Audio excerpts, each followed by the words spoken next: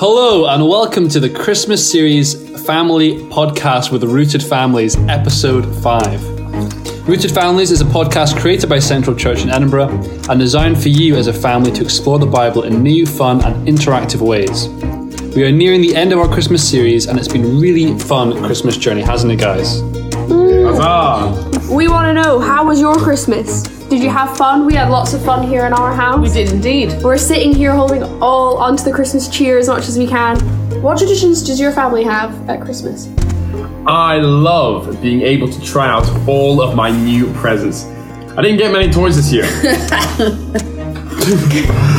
Unfortunately, I didn't get the chase from Paw Patrol ears that I wanted to dress up in. But I did get a load of other awesome things. You are awesome, Matt. So, it's okay. Just by being Matt, you're awesome. You don't need the ears from Paw Patrol, you've got your own. Well, Oh, some savage appendages. one there. I was banking on that. I love the Boxing Day sales. Finding a good bargain and spending all the Christmas money I've been given this year. Although we are on lockdown, so you didn't go, Yeah, Charlotte. whose Christmas money are you spending, Sean? It's called the internet. My favourite part is the adult fizz juice. Oh yeah, very Dave? cunning, very cunning. What's your favourite Oh part? man, I'm gutted not to have been able to go to the Panto this year. I am actually gutted about that. So I've been watching the CBeebies Panto instead. Good luck with It's that. almost as good. Without me. Yeah, no, sorry about that. I didn't think you'd be. My favourite part is pulling pine needles out of your undies for the next month. I love that. Just reminders of the Christmas that's just gone. Oh, gorgeous. Oh yeah, no, that's a classic. I also love the eating the dates wrapped in bacon. I know it's quite controversial. Oh yes, the proverbial devils on horseback. Not to mention the sockies on mum and dad's bed where you break the mattress every year. Well, we wonder, did you have people join you for Christmas? No, because it's against the restrictions. See, one of the rules. Thank you.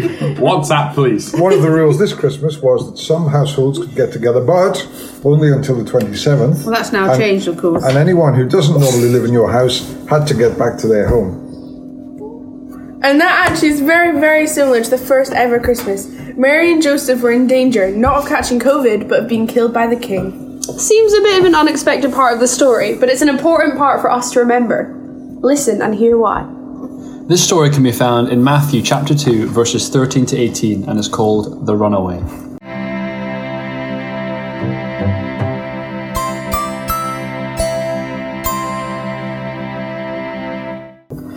After all of the excitement of the visitors had died down, the shepherds and wise men, of course, God's angels showed up.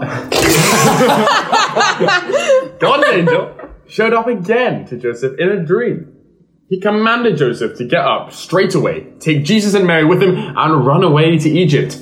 The angel told Joseph that Herod was still trying to find Jesus so he could kill him, and so Joseph needed to take his family to a safer place. Joseph obeyed. He got up and ran away with Mary and Jesus in the middle of the night while it was still dark. They were far away from Bethlehem by the time the sun rose. They went to a place called Egypt and lived there until Herod died. Meanwhile, Herod was still waiting for the wise men to tell him where Jesus was. After a long wait, he realized that he'd been tricked, and they weren't going to tell him. Herod was mad. He really was a nasty and evil man. Do you know what he did next? He sent his soldiers to kill all the boys in Bethlehem who were under 2 years old to try and make sure that Jesus didn't live. But Jesus, Mary and Joseph were long gone by then, by the time that the soldiers got there.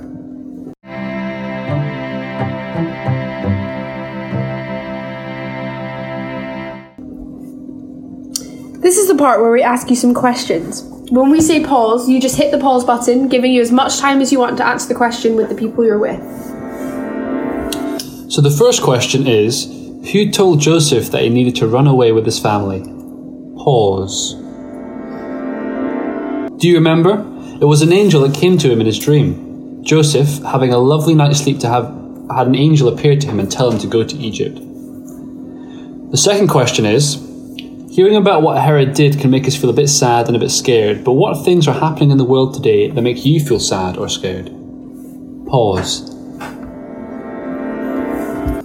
The world is a weird place right now, isn't it, guys? Yes.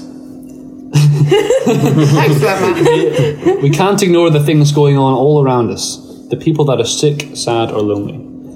The coronavirus is changing our lives every day. The worry you may be feeling about anything can be about anything these days. School can be hard, friendships can be tricky. There are loads of things that can make us feel sad or scared, but this is the best part of the Christmas story.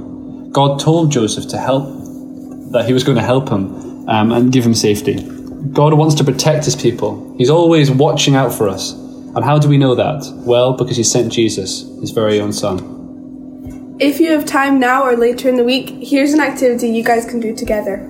Get a piece of paper and write down or draw pictures of some of the things that are happening in the world today that make you feel sad or scared. Spend some time praying for those situations and people, and remember that God is bigger than anything bad out there and wants to bring peace, joy, and healing into this world. Ask God to bring some of his power, love, and healing and light to these situations and for heaven to come down to earth. And remember that God has promised never to leave us. I love that this story reminds me of the...